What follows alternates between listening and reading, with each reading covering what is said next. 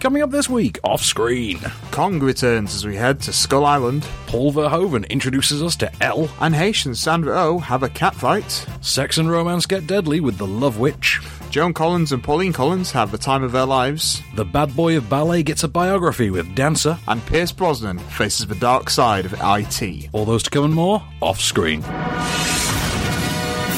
This is Off Screen. Off Screen. Off Screen. Off Screen.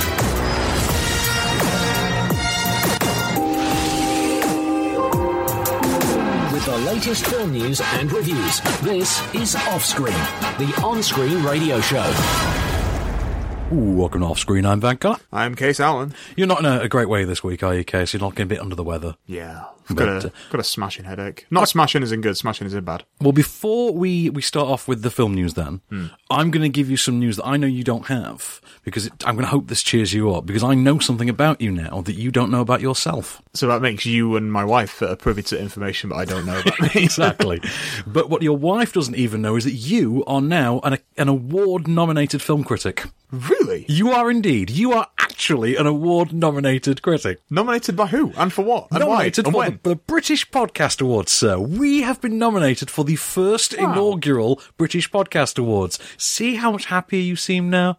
No way. Yes. That is exciting news. Totally true, yeah. Congratulations to you, sir. Oh, thank you. Thank you. Yes, I'm half of this as well, aren't I? Yeah. Wow, yes. that is exciting news. We have been nominated in the TV, film and books category for the British Podcast Awards. We are also nominated for the Listener Choice Award, where the listeners actually get to vote as well.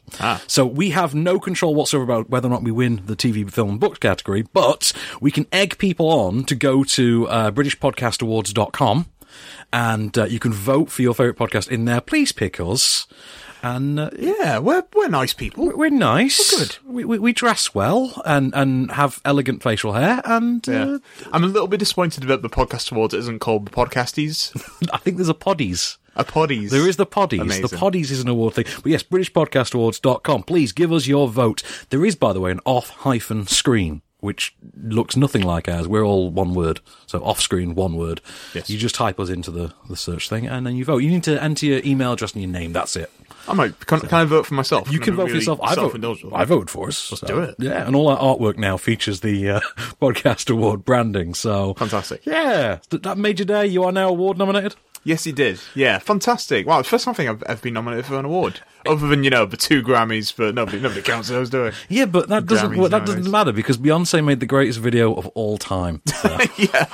I'm waiting for our acceptance speech where Kanye just pops up. Incidentally, if we become finalists, we'll have to actually consider going to the award ceremony. Are you thinking the orange and blue suits from Dumb and Dumber? Exactly what I was thinking. Yeah. I had that as an option, and I also had the Trey Parker and Matt Stone at the Oscars.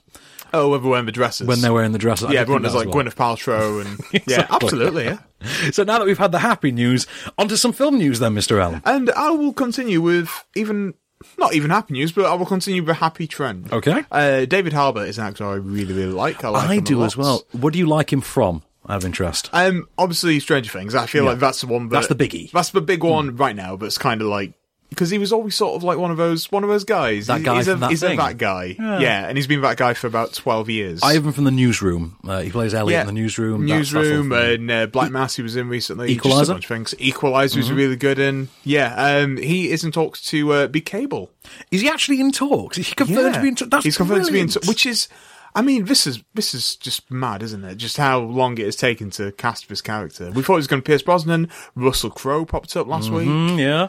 And I'm happy. If it's David Harbour, I'm really happy about that. I'd be happy for all 3, to be honest. Did you see the Deadpool 2 teaser? Yeah. I did indeed. I did not see it in front of Logan, because I think that's just in the States where it's in front of Logan.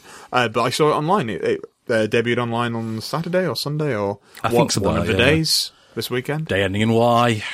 Day ending in Y. Yeah, a day where The Rock is making a film. Exactly, yes.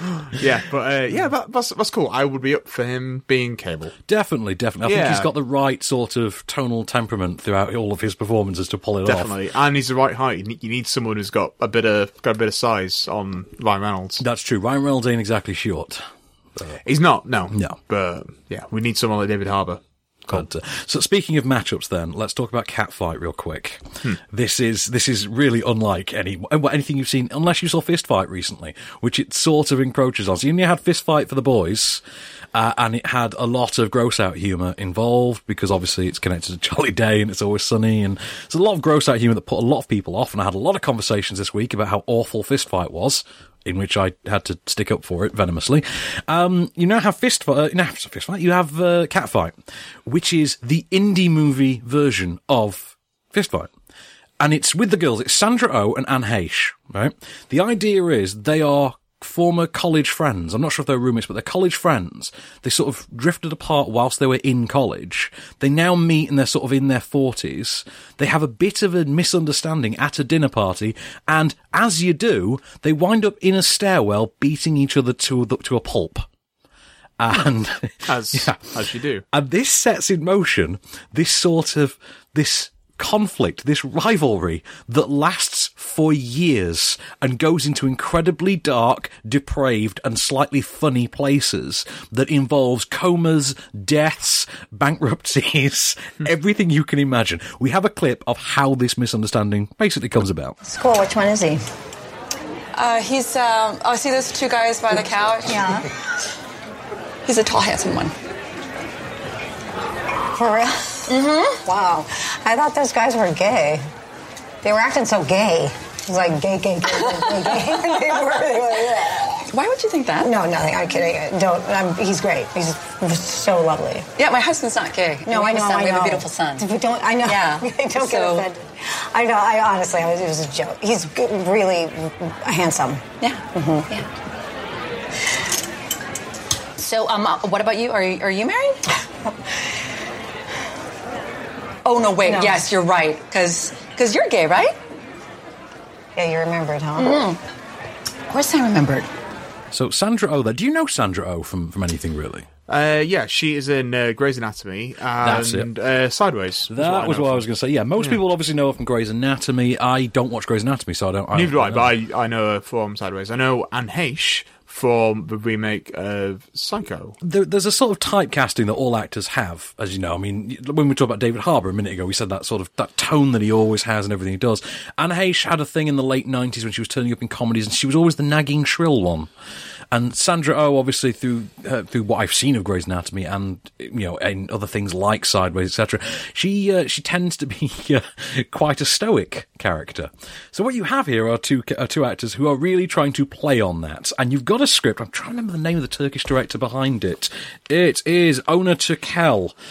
And he's come up with this way that they can absolutely explode their own self-image.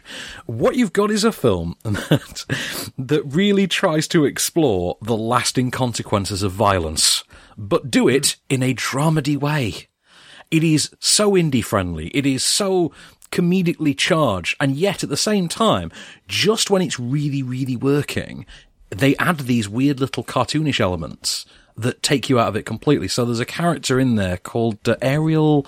What's her name? Ariel... It begins with V... Kavussi. Ariel Kavussi, who has this sort of babyish voice. She's Anne Heche's sidekick, her put-upon assistant, and she's just terrible to witness. She's just an absolute chore to sit through. And then at the end of it all, you've got these fights as well. Obviously, the whole film revolves around these three massive brawls they have. And they are brutal, and they are bloody, and they are hyper-violent, but they're also sort of gritty and real. And then on top of it all, they've added this cartoonish punch sound effect.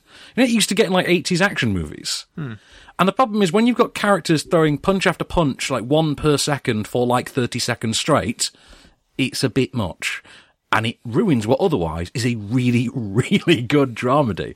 I was fascinated by it. I genuinely didn't expect anything of it. I loved it. I think you'll like it as well. I think you'll love the writing that's in there. But I really liked it. But I thought the cartoonishness, I thought Ariel Kavusi's character just took me right the hell out of it. So we should plug the podcast in the meanwhile, by the way. Yeah, all right, let's do that. Well, again, award nomination, we should probably plug it. But I feel like we should have some kind of noise, but every time we mention that we'll be nominated, we Should have some kind of a gong. A gong. A gong. Yeah. Next week, we'll include an actual gong.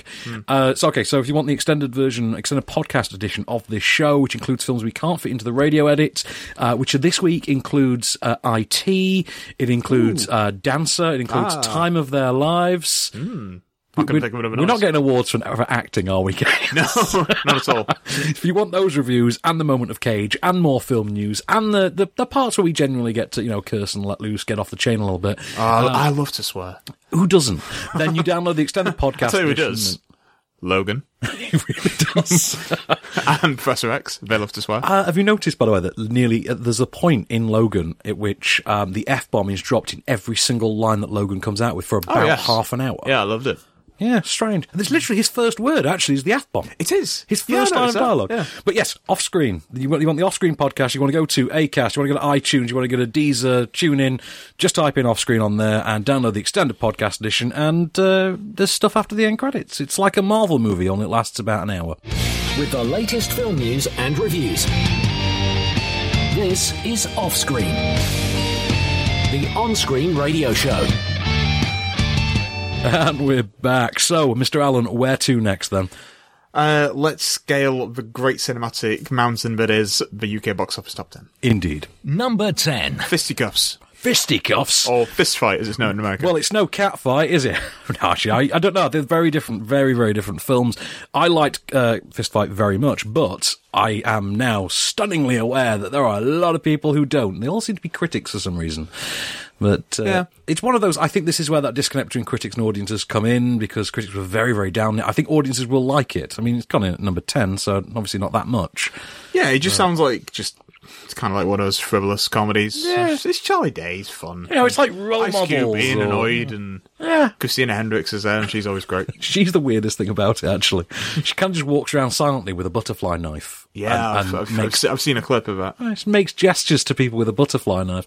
Tracy Morgan and Gillian Bell, I thought, were the stars of this one for me, but I did really, really get into it. I laughed myself senseless, and I'm not going to apologise for that. It's a funny movie. I enjoyed it. Yeah. Number 9. I'm thinking I'm back. Jonathan Whittington the second. Jonathan Wickerton the second. Wickerton Esquire.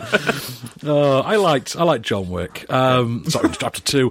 I didn't love it the way I loved the first one, but I still to see that it is a very, very good action movie. As far as action sequels go, it's the best one Keanu Reeves is chucking out anytime soon. You've got to give him that. And you know what? It's nice to see Franco Nero turn up in a film for a change, until you get to The Time of Our Lives this week, and he turns up again, naked this time. And that'll really affect your day. So if anything, I better stick around and listen to the podcast section. I don't know what it is. Yeah, if anything's going to affect your day, it's a naked Franco Nero. But he's fully clothed in John Wick, obviously, as is more or less everyone. I liked Ruby Rose a lot in this film, and Common as well. I thought they were really good sort of foils to... I love Common. Common's great. Yeah, Common needs to be in more things. And he needs to just release more music and just be a bigger presence in my life. Isn't he an Oscar-winning musician? He is. He is with Jonathan Legend. Jonathan Legend. Jonathan Legend. Is his proper name. Is his birth name. Number 8. Lion. Which, it's hanging in there, and I wonder... Yeah, it's got some good buzz, hasn't it? It is. I wonder how long the sort of heat from the Oscars is going to keep it sort of at the lower end of the top 10, if it's going to sail out for next week. It's a shame. I really like Dev Patel in the film. I like... What's the name of the young boys? It's Sonny Pawar. Sonny Pawar. I thought there was a T in his surname. Sonny Pawar, I really liked him. And they do seem to share the role. They seem to have equal screen time. Nicole Kidman and David Wenham, great support as the parent.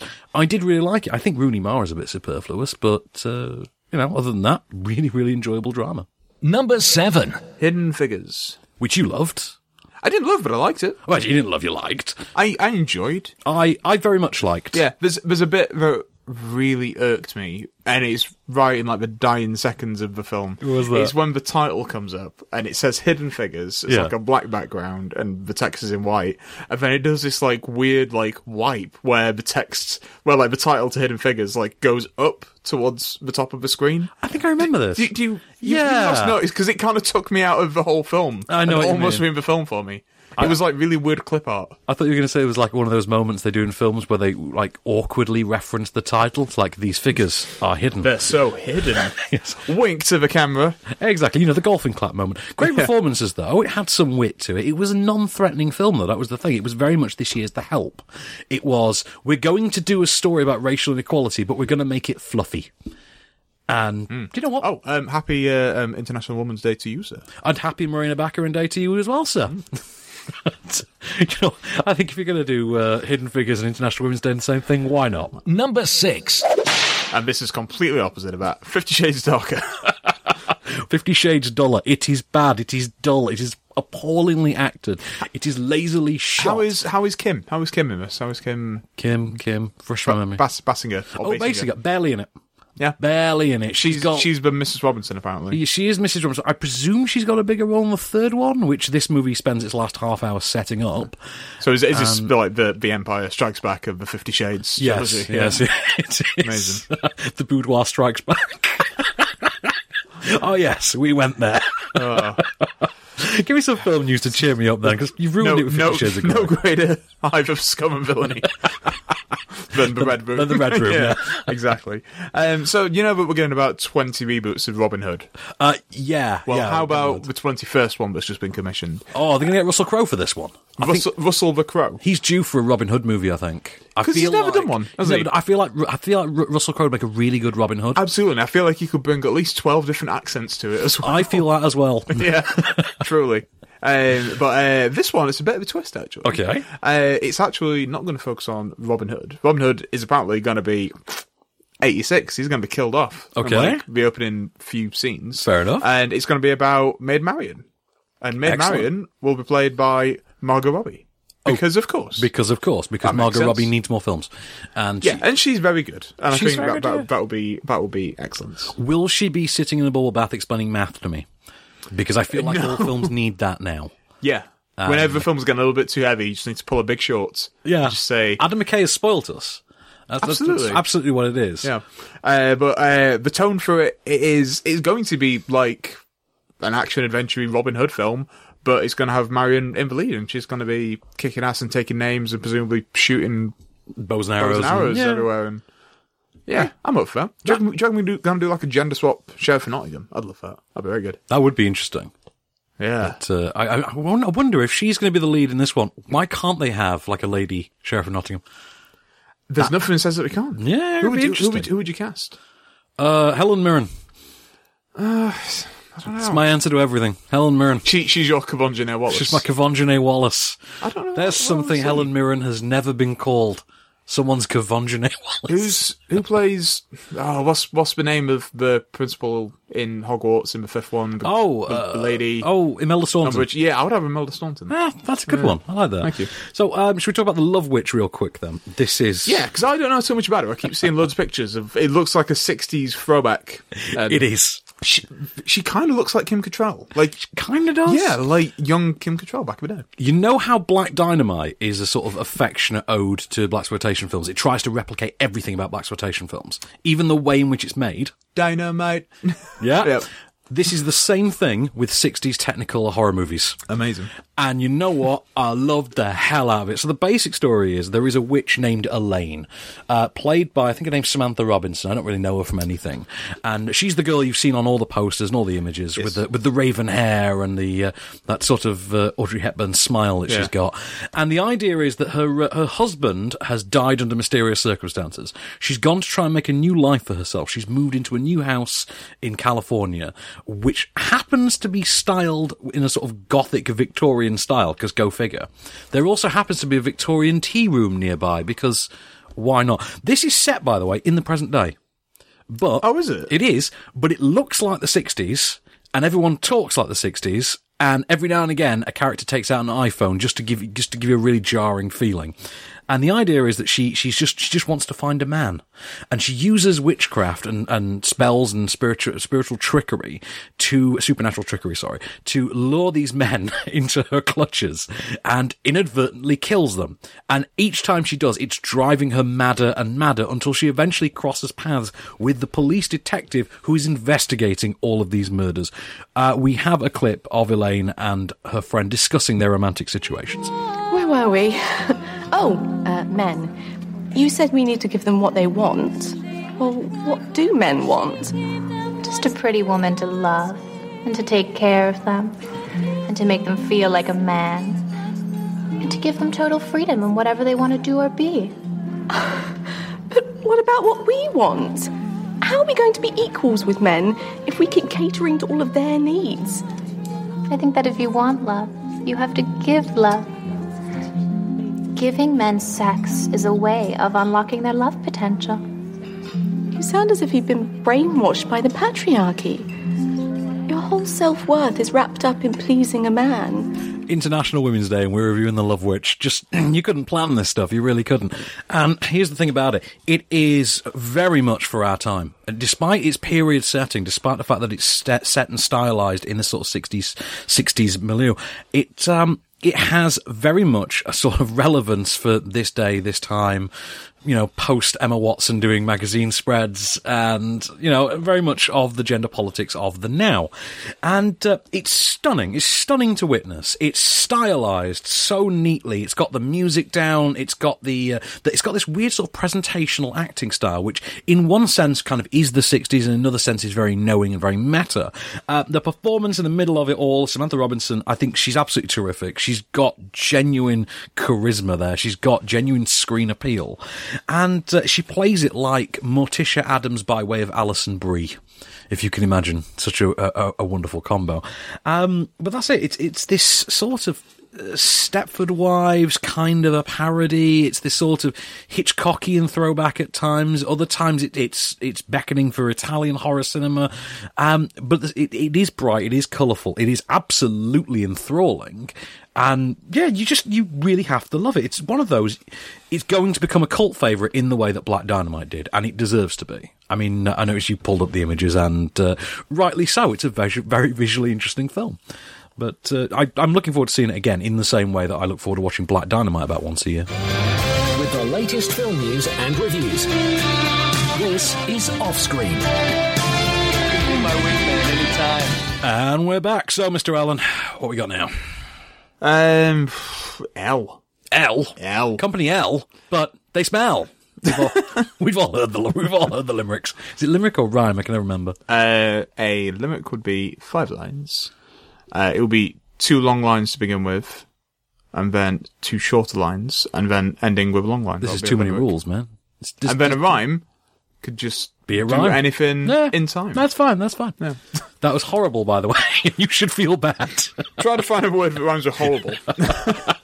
Incorrigible. Incorrigible? Incorrigible. Well, true. I don't know, mean of the world. So, Elle, this one comes with controversy, and of course we know it mostly for, its Oscar nomination. It was nominated for Best Actress. Yeah. Did it get any other nominations? No, it was just that one. It wasn't nominated for Best Foreign because there was some kind of weird loophole, trickery. Remember, it couldn't be nominated for that. Is it one of those? Yes, but Paul's made so many English movies. We just consider him as English, as American English now. That's somebody that makes a film like Showgirls. Exactly. Yeah. Once you've made Showgirls, you don't get to posit yourself as an artist. Once you make Showgirls, you never go something else. See, once you make Showgirls, you never go back. Yeah, I can't rhyme. Yeah, nothing right with Showgirls. So, Elle, this one is mired in controversy, though, because it mostly revolves around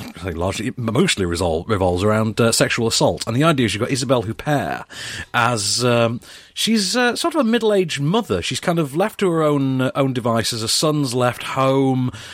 She's divorced. Her ex-husband has moved on. He's in a new relationship, and she is sexually assaulted in her home one night, and becomes understandably traumatized by the experience.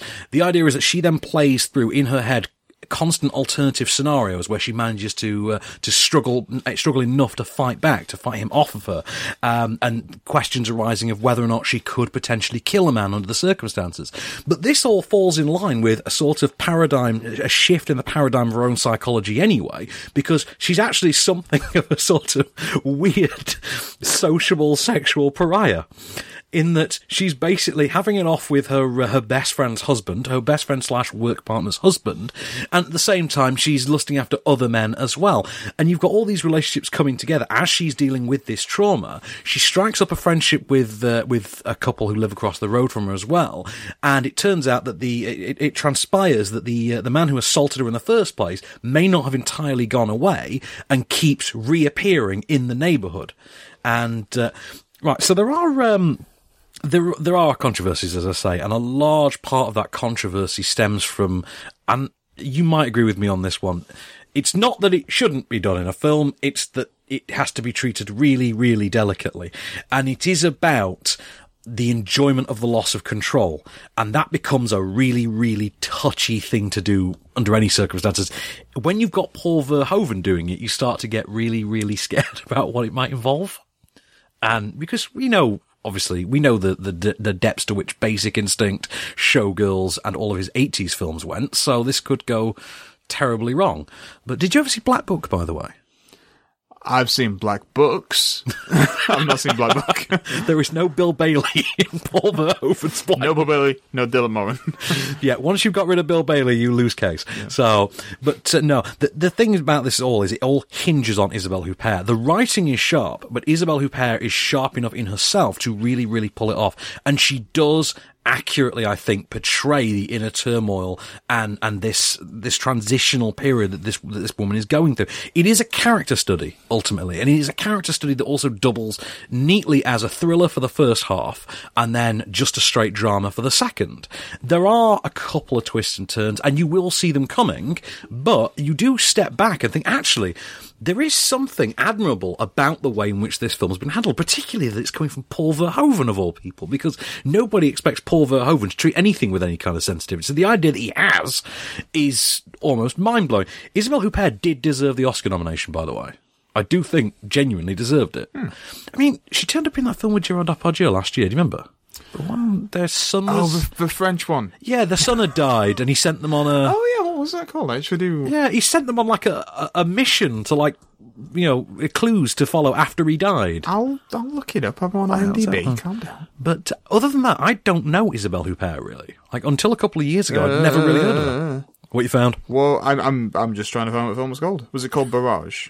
No, it wasn't Barrage. Was it Souvenir? Maybe? Was it Les Fausses Confidentials? No. That was terrible. Tout de Suite Maintenant. No. Was it Things to Come? There we go. No, it wasn't. But you know was what? Was it Louder Than Bombs? No, it wasn't, because that was Jesse Eisenberg. That was the Jesse Eisenberg one. It don't matter, does it? No, she was in a film. No, it's neither here nor there. She was in a film with Gerard Depardieu, and it wasn't bad. That's all that matters. But I don't know your own time. Get me a double work, listener. But Elle is really, really impressive. But this is going to be one of those films that is going to divide people. They are either going to really respect it, or they're going to hate the hell out of it. And the funny thing about it is, the people that hate it aren't specifically women. There's no gender divide in terms of whether or not you like it or not. It just seems to be whether or not you think the film is taking its subject matter a little too brazenly. I didn't, and I thought it was somewhat bold for doing it, but I can understand exactly why some people might have that opinion of it. I don't agree with it, but I understand it, so... That's just like your opinion, man. Exactly. So, do we need to finish the box office top 10? I think we do, don't we? I'm up for that. Let's do it. Number 5. Moonlight. So this has gone back into the top 10. Yes, funny that, isn't it, Case? It's almost like we predicted it. It's almost like it's gotten repopularised all of a sudden. Yeah, so, Chiron. Yeah. He's good, isn't he? He's good, yeah. I really Black, like little, whatever he wants to be called today. Hang on. He's little when he's a kid. He's little when he's a kid, then when he's a slightly bigger kid, he is Chiron. Oh, right, okay. And then he is Black as a adult. When he's an adult, he's called... Yeah. Which is weird, because I would have assumed Chiron was his adult name, but obviously not having seen the film, but when you see it, you're like, okay. Makes sense. I do love this film, though. Yeah, me too. It's gorgeous to look at, isn't it? Yeah. It's so well acted. I love the three leads. There is a photo doing the rounds of the three Chiron actors, by the way, that I quite liked. It deserved its last-minute Oscar, we shall say. Yeah. It really did. No, definitely. Notice La La Land has vacated the top 10, by the way. That's odd. But, Mahershala Ali, though, he's the bomb in this. He is so good. I can't believe that Remy has an Oscar. I know. I'm so happy. Can you believe that? Yeah. That was the one time when I was watching the Oscars where I literally, punched the air. And I was like, yes! And I've watched the Oscars with you. You do get into them.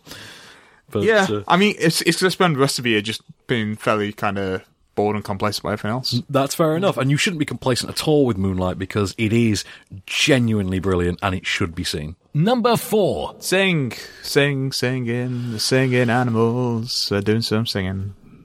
Okay. That's it. I feel like if you'd done it in the McConaughey accent. All right, okay, oh sure. That's he's saying. You know what? It's just this film isn't moving. I just want to be rid of Sing. It's really popular, isn't it? It's really. How many weeks has it been in now?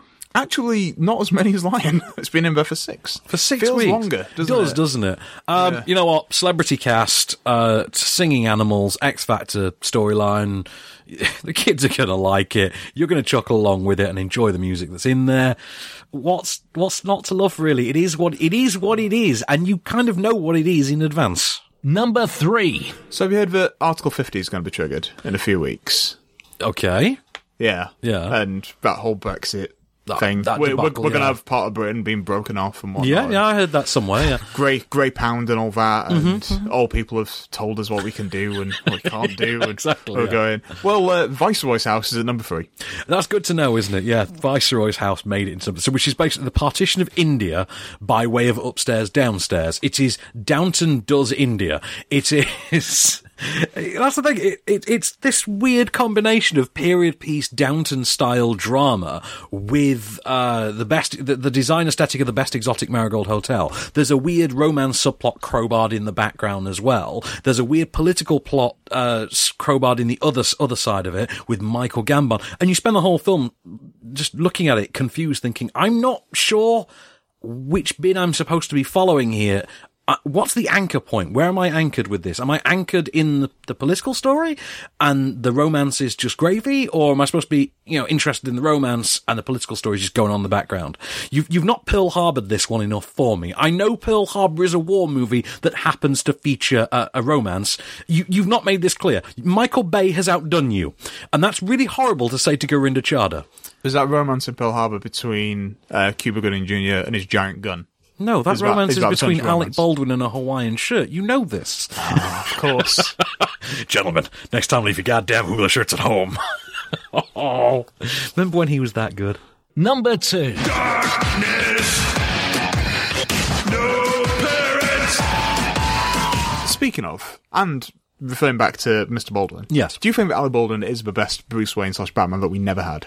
Yes, I absolutely do. We were robbed of that, but somehow out of the world. He's number 1. Yeah. Number 2 for me is Gabriel Macht.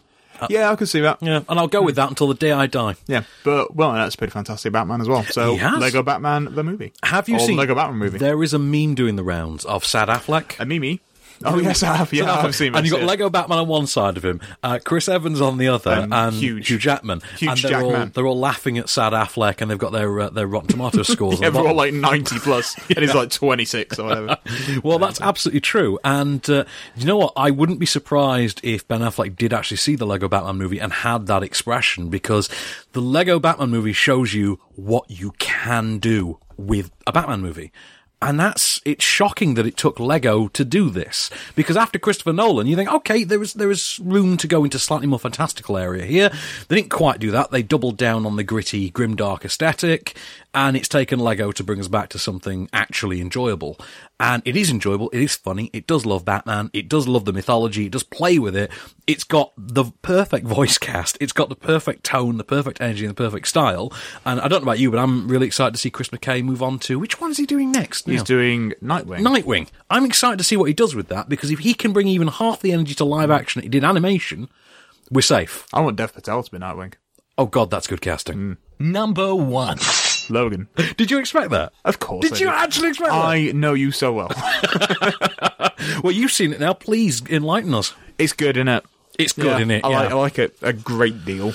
I think I was most surprised by, I didn't think that Stephen Merchant was going to have his regular accent. Oh, yeah. And he did. And that just made me enjoy it even more. Kind of does, doesn't it? Yeah. The thing I like about it, and it's one of those things that it's only occurred to me in hindsight, is that the violence in it is really, really brutal.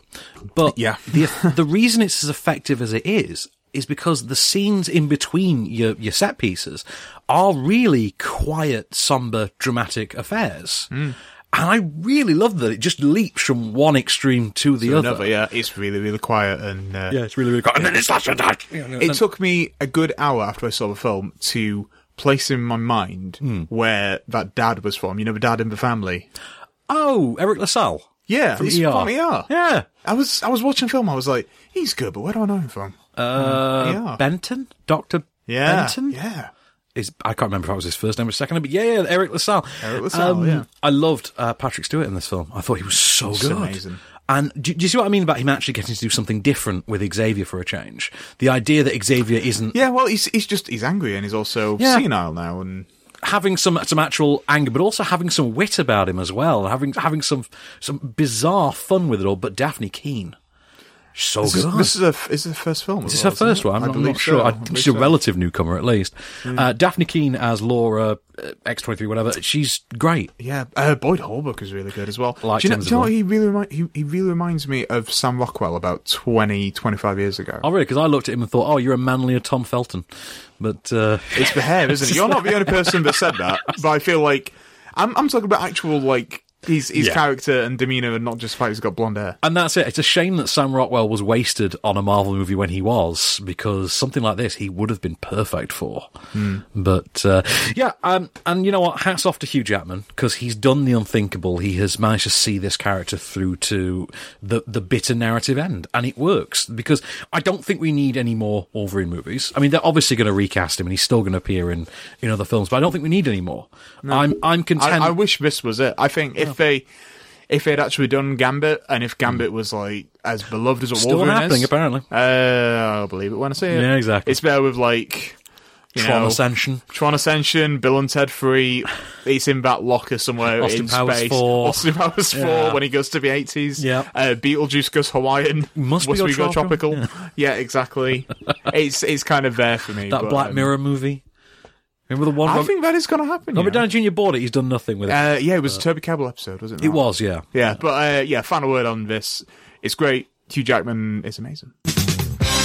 With the latest film news and reviews, this is Offscreen, the on-screen radio show. And we're back and dancing. So, we've saved the biggie for last. And because I know you so desperately want to see this because it stars two of your favourite people in the world. It stars Ms. Larson and Mr. Goodman. So Mr. Goodman. Mr. Goodman. By the way, I did send you the image of a few a few Goodman. Yes. And it made me chortle. I thought that would somehow. So yes, Kong Skull Island, which is retroactively been, it's not retroactive, but the 11th hour, it's been made into part of a cinematic universe with Godzilla. Yeah, they kind of announced that like last year sometime. Yeah, the film was already underway, and then they decided, you know what, now it's Godzilla Part 2. Yes, because then they announced it was going to be a Kong versus Godzilla monster mash, if you will. And if you're willing to stick around when everyone else has left the cinema, there are hints to that effect. This actually takes place before Godzilla, though. This takes place in the 1970s, and in a way that might actually try your patience a little bit, because they go really heavy with the 70s soundtrack. What you've got is, you remember the Monarch organization in Godzilla? Vaguely. Who's the name? Is it I don't want to say Juliet Stevenson. I just remember I just wanted to just wait around for some actual monsters. No, well, they've got you covered. But you remember the Monarch organisation that Ken Watanabe worked for? You mean, let them fight. Yeah. Remember Ken Watanabe? His entire function in life was simply to stand on the deck of ships, stare off into the middle distance, and then mutter things like, let them fight, to himself. And to say Godzilla in a certain way. Gojira. Because they always like to say it in that way that could just as easily be Gojira. Yes. Yeah. Which there is a gag in the 98 version about. Right, so the idea is that organisation, this is them in the 70s, and their head is John Goodman. His second in command is Corey Hawkins.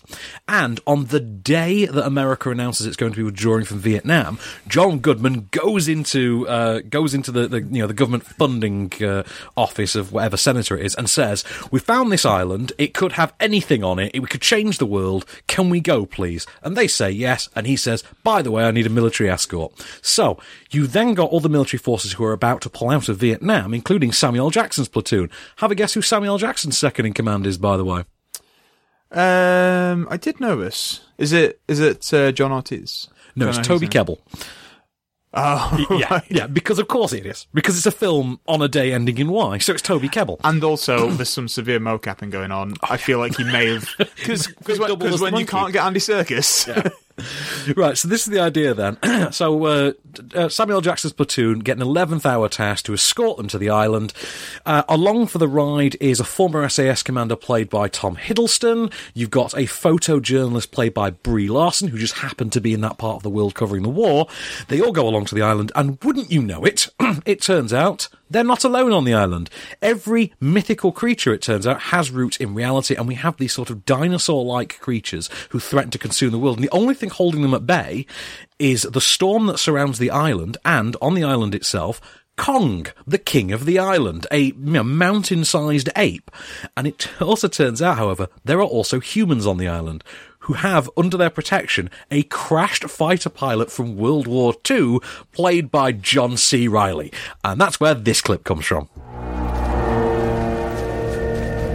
Yeah, you smell that? That's death. What the hell is this place? This is what's left of Kong's parents. I've taken enough photos of mass graves to recognize one. The crash site's just on the other side of this valley. We'll cross through and make it to the highest point west.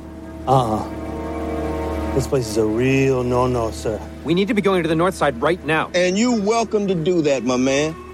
By yourself. I'm not leaving Jack out there. Now, who's with me? We can make it. You're mighty right we can make it. Now, stay sharp. Keep an eye out. I've only been here 28 years. What do I know? So, right, the basic setup for this one is all these creature features on an island kind of thing. They've just borrowed elements from every single one, slapped it all together in something new. They've given it the opening credits from the Godzilla remake in 2014, so it is visibly set in the same sort of universe, and it wears its influences so proudly on its sleeve that you can't fault it for that. On the cast front, you know, everyone's doing sort of their level best. Samuel L. Jackson's, kind of phoning it in, but Samuel L. Jackson's phoning it in is still perfectly okay. Deep Blue Sea in it. Yeah, Deep Blue Sea performance, exactly. John Goodman is playing John Goodman version, 7B from the John Goodman playbook of sympathetic yet slightly sleazy characters. Brie Larson has evidently cashed in that Oscar for the chance to be this year's Jungle Hottie in an impractical white vest. Tom Hiddleston doesn't really have a character to speak of, but you know what? He looks so buff in his tight t-shirt. You can't fault him for that. He's got the look. He's got the slick back blonde hair. Fine. Yeah, Taylor, did you hear that? He looks great. Bring back Hiddle Swift. But the weak link in the cast front is Corey Hawkins, who is just so out of his depth. In the same way that he is on 24 on TV. But he's out of his depth here, and you start thinking, you've got none of the required charisma for this. And yet, the film leaves you in such a way that he can feasibly stay with this as a franchise, which is terrifying. John C. Reilly's a lot of fun, though, I've got to give him that. But the big thing is, it's a ride. And it's a ride that Jordan Vogt-Roberts... Is it Vogt-Roberts, by the way? That's what I've been going with. Because it's spelled V-O-G-T. Yeah. So Jordan Vogt-Roberts, who I don't know his previous work, you might. I do. Kings of Summer, isn't it? That's it. Thank you. Yeah. I knew there was a sort of indie film. That's the Nick Offerman one, isn't it? And Megan Mullally. Yes. And is Thomas Mann in that as well? Or am I confusing him with another one of those boys? Lad actors? So. It's either him or it's Ty Sheridan. I can't tell offhand. Yeah. I feel like you could interchange those two. I like them both. Though. Yeah. But John Vogt-Roberts and his cinematographer on this is Larry Fong, who brought us... do you remember obviously you remember Batman, Superman. But he's mercifully... I don't remember. Well, he's upped his game, thankfully, since then, because it was so forgettable that you can't remember it. But Nick Robinson from Jurassic World. Jurassic World, yes. Yeah, right. that's what I'm thinking of. And it does work. So the visuals and everything, it does genuinely work. It doesn't try to reach any of the more po-faced, highbrow terrain that Peter Jackson went for, and it's kind of merciful that it does. Okay. I liked that. I remember I like it, but I thought King it was Kong. too serious for its own good. It's very long. It's very long, yeah. It's about 4 days long. But it's a bit like Superman Returns, what that was to the Dick Donner Superman. It's almost like a shot for shot. It is. Kind of love letter, isn't it? Apart from dinosaurs. I got drunk Christmas 2005 and accidentally wandered into a screening of King Kong. Did you not pay for a ticket? No, I did pay for the ticket, but drunk, but you know. Oh, drunk, but yeah. I'm still going to go to the box office and queue like a regular person. Yeah, I'm not an animal. Exactly, that's what separates us from the animals, man. Well, the ability to purchase tickets for films. Yeah, I'll be honest, I think I lasted about 40 minutes and then drunkenly fell asleep, right. So thanks for that, Peter Jackson. But I was also stranded in Luton for the rest of the night, but... Yeah, I know, but never mind. Right, we're going to have to edit that because this goes out in Luton. Sorry, Luton. Shout out to everyone in Luton. Big up Luton Massive. The problem with it really is that it doesn't have characters. The film simply doesn't have any characters. The actors are there to literally run across grassy plains or through bits of jungle, and every now and again, one of them gets, as if mandated, a character monologue in which they reveal their backstory to you. Tom Hiddleston is particularly affected by this. He literally gets to stand and say, so my father went off to war and blah, blah, blah. Like, I don't care. Like, if this is all the characterization you're getting, I genuinely don't care. Where is his character from? Oh, he's SAS. He's British. Okay, right. Yeah. And there's a weird moment where they seem to imply that he kind of knows Brie Larson, but they can't make up their minds whether or not he does. And you just sit there looking at this whole film thinking, hang on, you won Best Actress. Why is your job here literally to photograph things and fire a flare? What the hell? And yeah, that's what Best Actress gets you in a mainstream tentpole blockbuster. And that's kind of depressing. I mean, genuinely, John Goodman's got a bigger role than Brie Larson. Corey Hawkins has a bigger role than Brie Larson. John C. Reilly has a bigger role than Brie Larson. All right, it's all good. One of those three's won an Oscar. Put your embolism back in. John Goodman's never even been nominated for an Oscar. Has he not? No. I thought he won an Oscar. No, he's one of those actors. It's like him, Steve Buscemi, Sam Rockwell. Just most people you feel like they should have. Wait, has Sam Rockwell been nominated? Never been nominated. You're kidding me. Never been nominated. Oh, you're the Oscars guy. I mean, I just assumed. But wow. Anyway, so the whole thing is, it's not our film of the week. That's the sad reality of it. It's an okay film of the week. It's an okay film this week, but there's better ones. I would wholeheartedly recommend The Love Witch, although I think most people would be better off with Catfight. But swings and roundabouts. So next week is another interesting ensemble. Next week, I'm going to invite you to be our guest, Mr. Allen. Okay. I will begrudgingly accept. Begrudgingly be our guest, because Beauty and the Beast, of course, is here. Yay. And it's going to be... I am looking forward to it. It's going to be the biggest thing ever, isn't it? It's going to make all the money, because it's going to make that millennial nostalgia money. Oh, God, That's what it's going to make. But I'm taking my sister to the press show with me, because 25 years ago, she drove me insane with Beauty and the Beast. Yeah, that is right in her wheelhouse. Oh, God, yeah. Well, she used to work in the Disney store, hilariously. Really? Yeah. Huh. But we've also got The Olive Tree, we've got Wolves at the Door, we've got Age of Shadows, we've got Personal Shopper with it's Kristen Stewart. Yeah. We've got The Salesman, which a little bit of notoriety there. Yeah, that won an Oscar. Won an Oscar, and its director, of course, protested by not showing up. Yeah, good man. We've also got Gleason, and most importantly of all, a film I know you and I are both really excited about. Get Out. Yes, I'm going to see it on my birthday.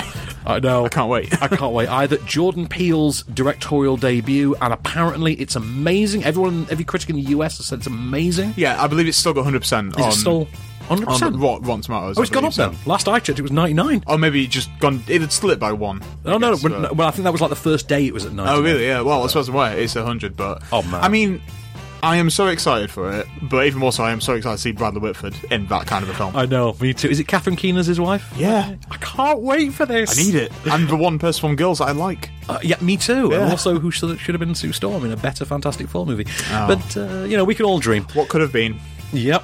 So we've got all those to come next week, off screen. And in the meanwhile, please get onto BritishPodcastAwards.com and vote for us in the listener vote. Yeah. And because we really would like an award. Yeah, that'd be nice. Would we just have it on the desk? Yeah, we'll have it on the desk with us. We'll pose for pictures with it. We've done 84 episodes of this, Have we actually? We've actually done 84 episodes of Offscreen. I've aged. I didn't have a beard at the start of this, and now I'm like Gandalf. You didn't have a beard, you didn't have glasses, your shirts used to be like crisp and pressed. And now I'm like John C. Reilly and Conk. Exactly. So yeah, all those next week off screen. I've been Van Connor. And I have been Case Allen. And we'll be back. Just show me the way to get out of here, and I'll be on my way. You've been listening to Offscreen. For more news and reviews, visit onscreenfilm.com. Okay, cut. That's a wrap. Extra podcasty bit then, Van. Are you trying to jazz up the term podcast extras? Yeah, if I try to say everything like a 1960s beat poet. Fair enough. Beats a grizzled 1890s prospector, dag nabbit. Yep. So Omar Little from The Wire, a.k.a. Michael K. Williams? Michael Kenneth Williams. Ah. I don't know if he's going by the full name or just I see him as Michael K. a lot. Michael K., yeah. He's going to be in the Han Solo film. Yeah, I heard this. Yeah, he may be the villain, and that'd be amazing. I would love that'd be good. Yeah. If we've got Walton Goggins is going being the villain over on Tomb Raider, Michael K. Williams being the villain on Han Solo, that'd be just gravy. Yeah. That'd be awesome. They make amazing bad guys. They do, don't they? Yeah. But, Michael K. Williams, did he do the RoboCop remake, I want to say? He was his partner, wasn't he? Yes, he was the new Nancy Allen. Yeah, but I mean, they look the same, don't they? Yeah, they totally do. Talk about typecasting. I totally saw Michael K. Williams and thought, yeah, you were great in Carrie, but as you do. But the Han Solo, we've still not got a title on this, have we? No, I really hope they give us one soon, because it's just really awkward to say the young Han Solo. Yeah, film. I think there's a Star Wars Celebration coming up in a couple months, isn't there? So it could be there, or we'll wait until Last Jedi's out, and that'll be that, because, Well, we're getting a Last Jedi trailer with, is it not D23, it's the Star Wars Celebration thing in April? That's April, isn't it? Yeah. And Guardians comes out in April, so... yes, so we should... Synergy. Funny how these things line up, isn't it? Isn't it? It's like it was planned. I know. But, right, Disney are wanting to reboot a certain franchise. Okay. They wanted to reboot Tron. Oh, I heard this. It's awful. With Jared Leto. Or Jared Leto. Or, Warner gets his face kicked in by Edward Norton in Fight Club. You're too blonde. I love that scene. It's satisfying, isn't it? It's like opening a new packet of coffee. Satisfying. It is. It really is. And I equate it to the first time you open a fresh box of cereal. Like that to me. Yeah. And when you realise you're an adult, so you can just reach down and pull the toy out in advance. Yeah, I realised I was an adult when I could have Cocoa Pops at like midnight. Oh, Cinnamon Grahams for me. Oh, yeah. Do you say Grahams or Cinnamon Grahams?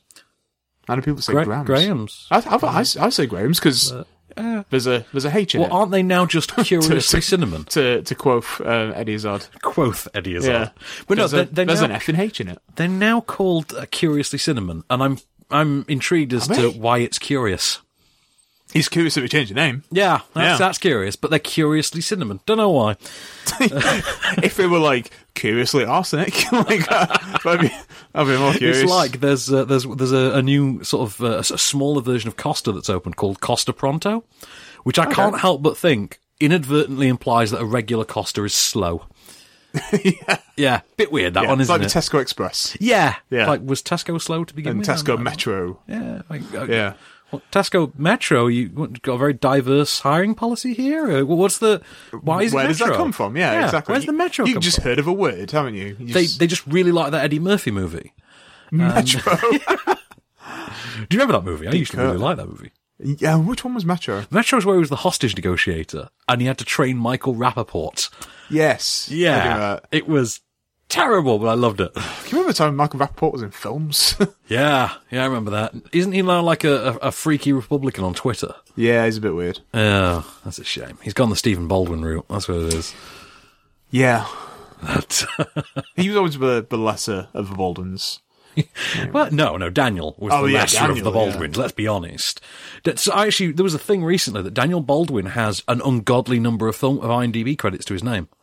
Like a way bigger number than you think. You think of Daniel Baldwin as having been in like 15 films? No. I often forget that Daniel Baldwin is even a Baldwin. But he is. He's the roller cola Baldwin, to be fair. But he's not prime Coke Zero Baldwin. But 128 credits to his name. Yeah. You didn't expect that for a second, did you? 128. How many's Eric Roberts on now? Because Eric Roberts has an absolutely stupid number. It is like Christopher Lee levels. Yeah. Eric Roberts has been in something like 3 times as many films as his sister, the Oscar-winning Julia Roberts. It's amazing. And I didn't know that he himself been nominated for an Oscar. How did he I guess like when you've been in that many films, it's law of averages, isn't it? It is. If you fling enough at the dartboard, sooner or later you're going to hit the bullseye. Runaway Train from 1985. Not a clue. Which was nominated for 3 Oscars. 2 escaped convicts and a female railway worker find themselves trapped on a train with no brakes and nobody driving. That sounds incredible. That sounds like the plot of Unstoppable. John Voight, Eric Roberts, and Rebecca De Mornay. Oh, man, I love me some 80s De Mornay, man. I just makes me think of that Ricky Gervais, Carl Pilkington thing. Have you seen that? No. He's Carl Pilkington is trying to, like, pitch a film to them, and he said, I would cast Clive Owen. Clive Owen is someone who doesn't exist. He's thinking of Clive Owen. and Rebecca De Mornay. And Stephen Merchant says, so you're trying to pitch a film with a woman that's not been in a film for 15 years and a man that doesn't exist. True. What was Rebecca De Mornay? Rebecca De Mornay was I remember from Three Musketeers. That's what I know her from. But I think the most recent thing I saw her in, she turned up in the what was going to be the sort of setup for Boston Legal. Really? Yeah. When he was on the Danny Practice. Danny Crane. When they were on the Practice setting up that spin-off, she's part of the William Shatner law team. But, I remember from Hamlet Rocks the Cradle more than anything else. Right, then. So, including films that are yet to be released. Are filming in post-production and in pre-production. He's got 9 of those, hasn't he? No, he's got about 50. Like, seriously, 50. Just like, on the burner. He's got many stoves, Eric Roberts. It would appear. So, yeah, including all those, 454 credits. Wow! So, chances are, if you've ever seen any film, you've seen Eric Roberts. Although, the smartest thing he ever did, he's in The Dark Knight, of course, and pretty much everybody alive has seen The Dark Knight. Maroni, isn't he? Yeah. But isn't he the villain of the first Expendables as well? Yes. Yeah, I thought so. It's him and the dude from Dexter. They're the villains. They are indeed. So let me talk real quick then about Dancer, because there's not an awful lot to say on this one. It's a ballet documentary. Well, it's a dance documentary. It's the story of Sergei Polonin, the bad boy of the ballet who, rather spectacularly dropped out a few years ago. He's the youngest ever lead dancer for the ballet. And, okay, so the basic gist is, and the film comes to us with, there's a lot of rock music in it. It's heavily stylized. There's a lot of Black Sabbath. There's a lot of like hardcore rock in there, and it's put to traditional dance. The idea is that Sergei Polonin himself is a bit of a rebel. He likes his recreational drugs. He likes his heavy nights with 3-4 beautiful women at a time, and he's just a terrific dancer. He is the Tony Stark of dancers. So it's fitting the movie begins with the song Iron Man. We have a clip describing his own role model. West and East, there are 2 separate worlds. So when I went to Russia, I had to build my name from the beginning.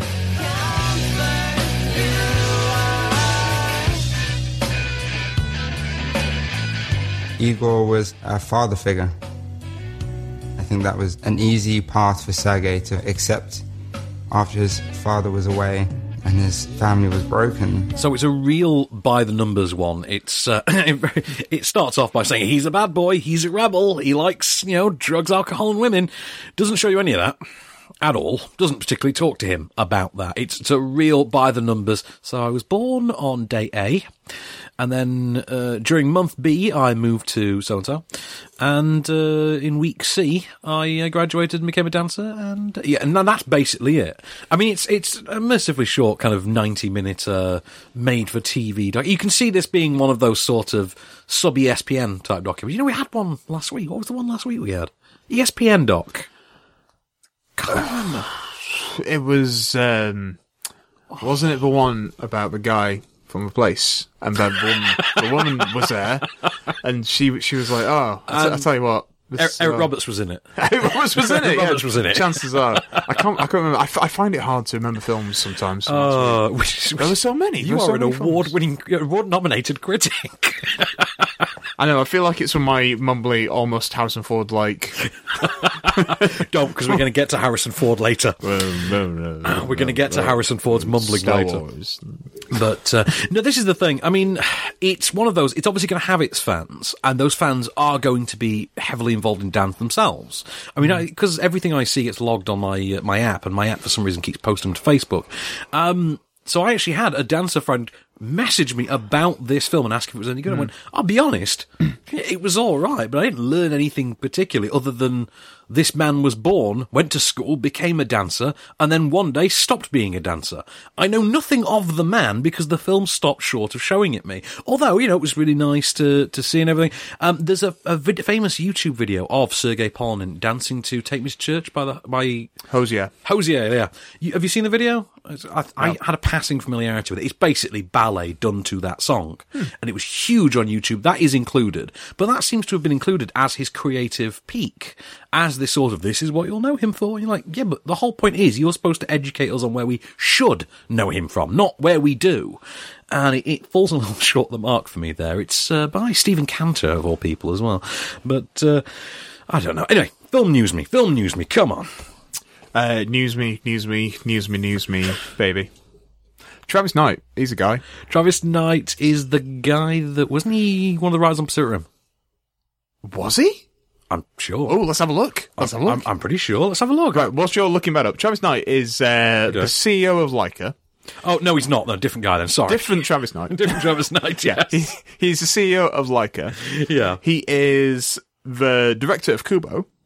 He is, yes. Yeah, that's what he made his first film. Yeah. As you do, yeah. Totally. Debut. And also, he is the heir to the Nike fortune. He is indeed. Which is incredible. His dad is Mr. Nike. It was Travis Beecham, by the way, sorry. Of course. Yeah. You just saw Travis. I just saw Travis and just thought, why does it always rain on me? He's not the drummer for Blink. For Blink-182 either. He's not the character from Clueless. He's not the character from Clueless. Yeah, exactly. His dad is Mr. Nike. He is, or whatever his surname is. I was shocked to find that out. That's such a weird sort of bit of trivia, isn't it? Yeah. So he got some money from his dad and was like, I would like to buy a animation company. And then Leica were already around and he part-funded them. Fair enough. Cool. And do you know what? I don't think we can argue with the results. No, you can't. He's clearly got a love for what they do. Quite clearly. I don't think anyone's faulting Kubo anytime soon. No. But, God, no. But he's in the news because he's been tapped to direct a certain spin-off of... Yeah, of course you know this. Of the Transformers franchise. So he's going to be doing the Bumblebee standalone film for reasons unbeknownst to me. Yeah, I can't figure that one out. Because he can't be doing it for the money, can he? This got to be some kind of lateral move. Yeah, there is a script, so I can only imagine the script must be amazing. Has to be. I mean... Prove me wrong. I really want, show me an amazing Bumblebee film. Oh yeah, I mean, just show me an amazing Transformers movie and I'll be happy. In fact, I'll lower that bar. Show me a half-decent Transformers movie. Yeah. I mean, the first one was arguably alright. The second one is basically a crime against cinema. The third one is, constructing... Did you say the first one was alright? Alright. Oh, everyone said. I feel like the entire world is a first Transformers film, apologist. Well, no, the thing is, it's retroactively all right because of everything bad that comes after it. The first one. That's like saying, World War I was just terrible. But then compared to World War II, actually, it's at its moments, isn't it? Compared to World War II, good times were had. Exactly. Christmas Day we had a laugh. Your logic is not sound. No. I feel like if you lost...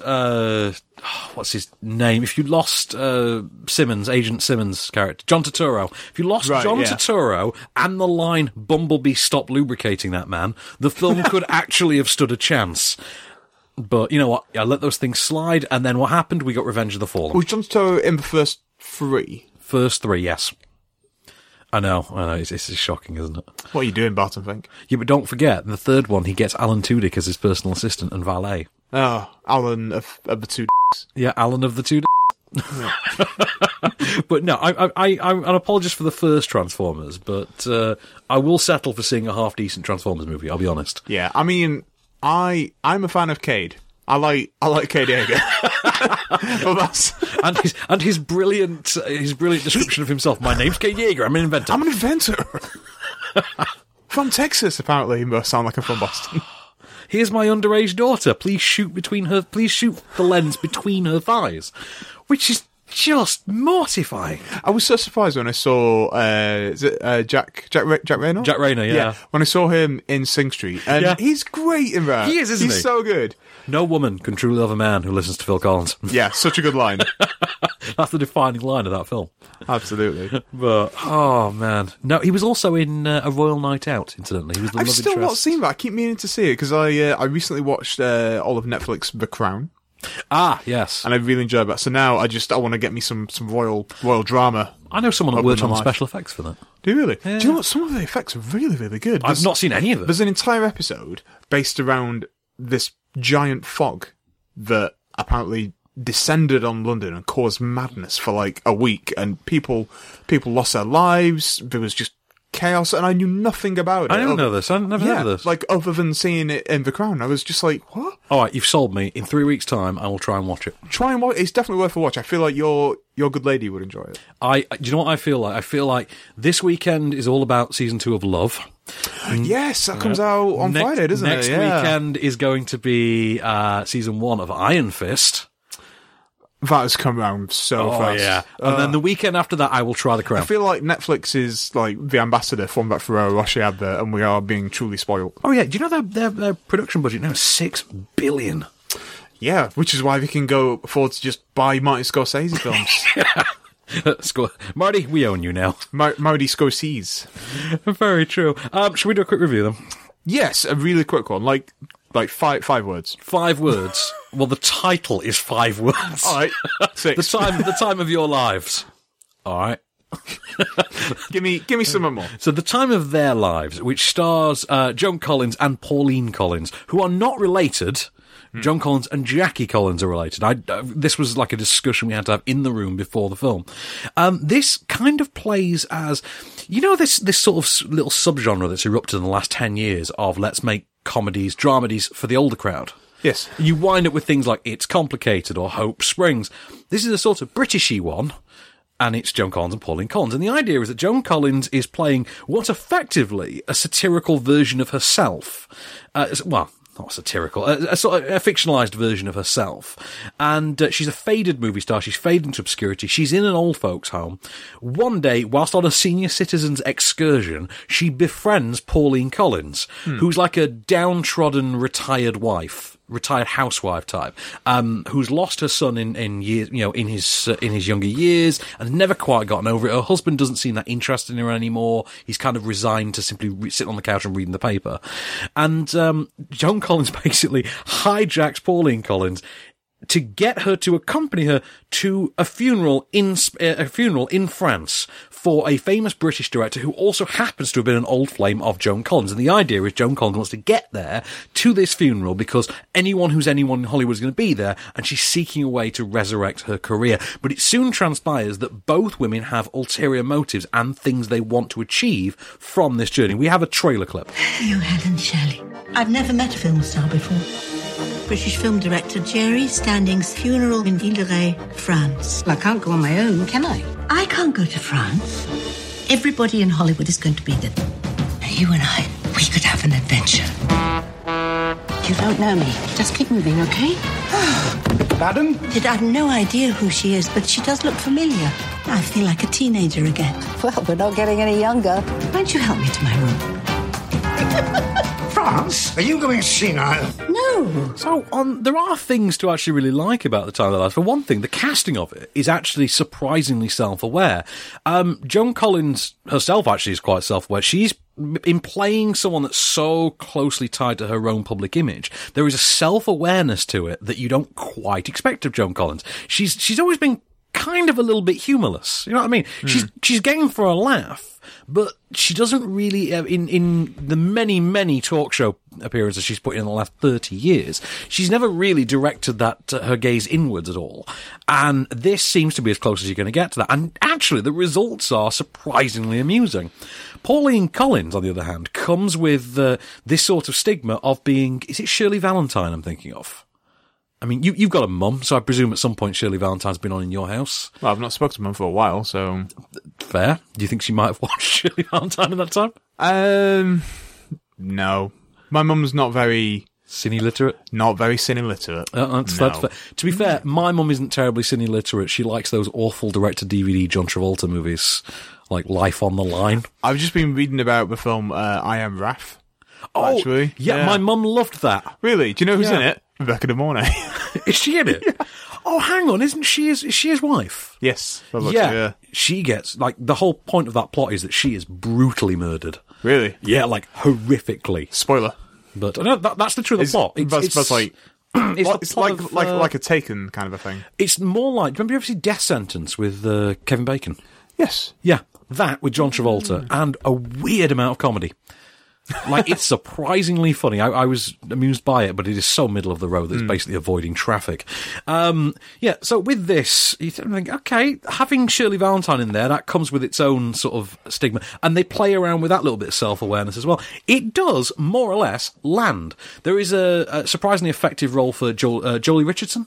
Remember her from... yeah, of course, yeah. Event Horizon she was in, Jolie Richardson. Well, she's in a lot. But yeah, that Nip Tuck, 101 Dalmatians. It's about all I got right Daughter now. of Vanessa. Daughter of Vanessa. And then, of course, Franco Nero, who shows up and decides to horrify the population at large by getting his knob out for literally no reason. But it was faintly amusing. And I thought with the level of self-awareness that it had, actually was doing something kind of different. I liked that it was a British film doing this as well, because it's the sort of thing that you always see American films doing, rather than over this side of the pond. On the whole, I was sort of thinking, my grandmother would adore this, and my mum would probably think it was pretty chucklesome too. But I don't think it's going to be the time of anyone's life, though. No. I mean, films should always be judged on their chucklesomeness factor. Yes. Chucklesomeness. Chucklesomeness. That's hard to say. It is a little bit. Right. 2 pieces of Joe Carnahan news. Oh, yes. So I don't think we've spoken about this, but let's talk about it a little bit now, because it could be good. I'm going to be quietly optimistic. So Joe Carnahan is remaking The Raid. Yes. We were going to talk about it. We were going to talk about it. I think we got waylaid. Because... No, we were going to talk about this the week that we didn't do podcast extras. That's why it was that week. Remember. Yeah. Well, let's just talk about it now. Why not? That's fair. Let's chat. He's going to be doing that. He's going to be doing it with Frank Grillo. Yes, starring in it, which I think is good. That's very good. He's solid for this kind of, and I feel like he needs like a big film. He does, and he's up for a scrap. Let's be honest, Frank Grillo. If you've seen The Purge. The 2 Purges. He's in 2, Two and three. Yeah, 2 and 3 he's in. Yeah. I don't know if he'll cameo in the new reboot. I doubt it. I think he's done for his character, but he's good, and he's also Crossbones. Yes, he is in the Captain America. I really wish Captain's America. I really wish they were going to keep that character around longer. I feel they could have done more. Yeah. He's kind of just like he gets relegated to that villain that gets bumped off in the first 5 minutes. Hell of a way to go, though. Absolutely, yeah. I mean, if you got to go, and it sets up the tone of the film. It does, yeah.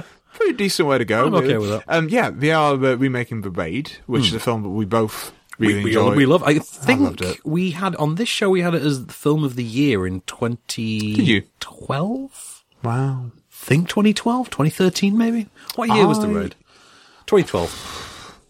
It was either 2011 or 2012. It might be 2012, I think. I think it was the same year as The Avengers, so yeah, it was 2012. It was 2012. Well, I remember having the premiere at the cinema that I was working at. Oh yeah, you were in Cardiff at the time. I met Gav Evans, the you filmmaker. Lucky bugger. A really nice guy. He signed a poster for me, which I have to this very day. Well, he's actually on board this as a producer, isn't he? He's giving it his full blessing. Full blessing. And it's not going to be a straight shot-for-shot remake. That's they have said they're doing their own thing with it. Sort of like a reimagining. So I assume it's still going to be in one block.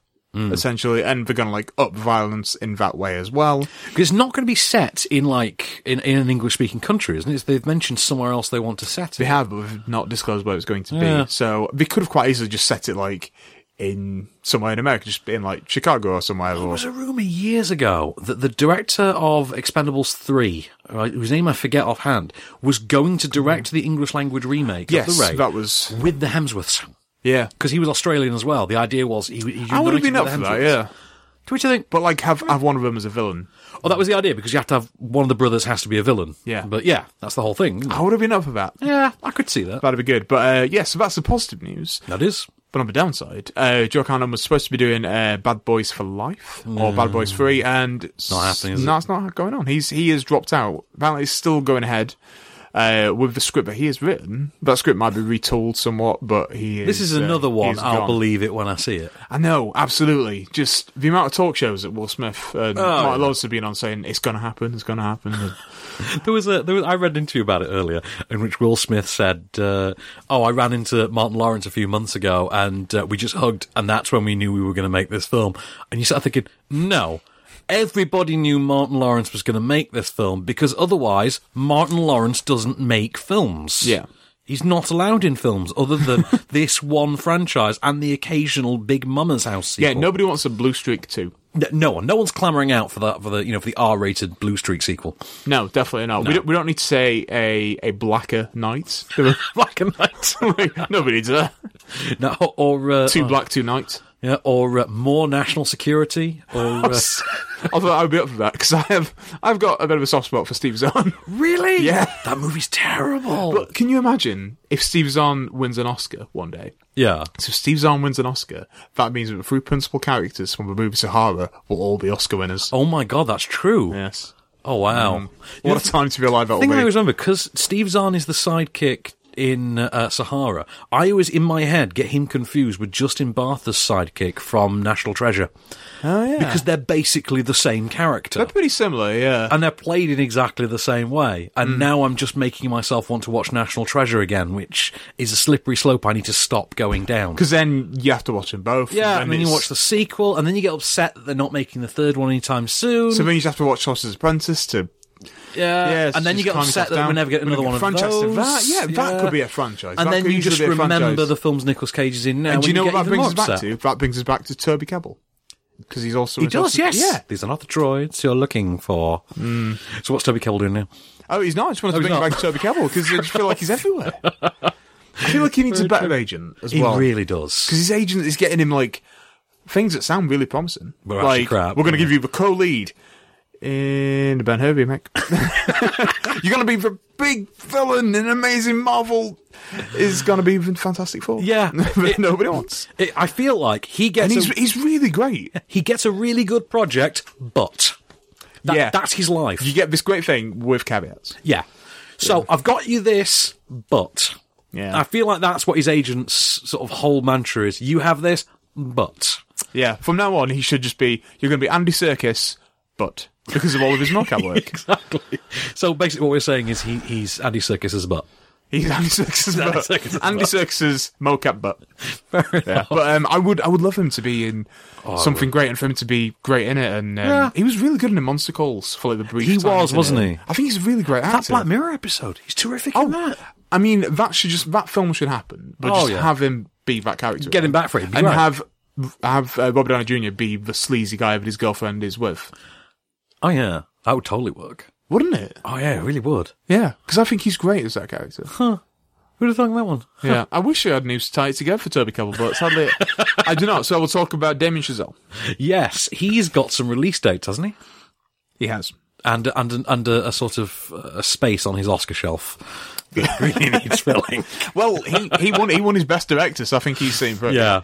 He's all right. It's Jordan Horowitz that needs to produce something. Yeah. Yeah, but so what's Chazelle got going on? So he announced a while ago. J.K. Simmons. It might. I feel like it will. Yeah, actually, I feel like, and I'd be fine with that. Obviously, I'm totally good with that. I will always be up for a bit of Joke Simmons, like Joe Crowley. You know what? I keep waiting. You know the memes that we love, where it's Reese Witherspoon, Reese Witherspoon. Yeah. Right. How has no one ever done J.K. Simmons? No J.K. Simmons. Yeah. And just have like a happy one and a sad one. Yeah. Joke Simmons, no Joke Simmons. Just someone add J.K. Simmons to this repertoire, please. Just as La La Land was coming out, it was announced that he was going to be doing a film called First Man, which was about Neil Armstrong. Yeah, Neil Armstrong, yeah. And then it was announced that, wouldn't you know it, Ryan Gosling is going to be Neil Armstrong. Go figure. And the internet collectively swooned. We all just went, like that all at the same time. But now it has a release date of October 2018. That's not far at all. Not far at all. Also, kind of at the start of Oscar season. Yeah, kind of, Would you believe it? But I mean... You know, when... I think Ryan Gosling will win an Oscar one day. I'll be really honest, when I heard Damien Chazelle was going to make a Neil Armstrong movie, the first thought that crept through my mind was Tropic Thunder, when Robert Downey Jr. describes how he lost his mind whilst researching the role of Neil Armstrong, and they found him naked in a refrigerator in an alleyway, trying to leave orbit. And by the way, Kirk Lazarus. I was trying to remember the other week the name of that character. It's Kirk Lazarus. He's a dude disguised as a dude playing another dude. Yeah. Also, winner of the Beijing Film Festival's Crying Monkey Award. What do you mean, you people? Some crawfish. He's so good in that film. Oscar nominated. It is something really special when you're playing a comedic role like that and get nominated for an Oscar. Yeah. He didn't get an Oscar, but he does have his Crying Monkey Award. It was Heath Ledger that, wasn't it? It was, yeah. But just on record as saying I kind of would have preferred Downey Jr. But... Well, of course you would, because you would prefer to have RDJ's lightly resting upon your chin. Okay, I'm just going to put it out there. I genuinely would have Oscar nominated him for Iron Man. Not kidding. Genuinely, I think it's a great performance. If you can nominate Johnny Depp for Pirates of the Caribbean, you can sure as nominate Tony Stark.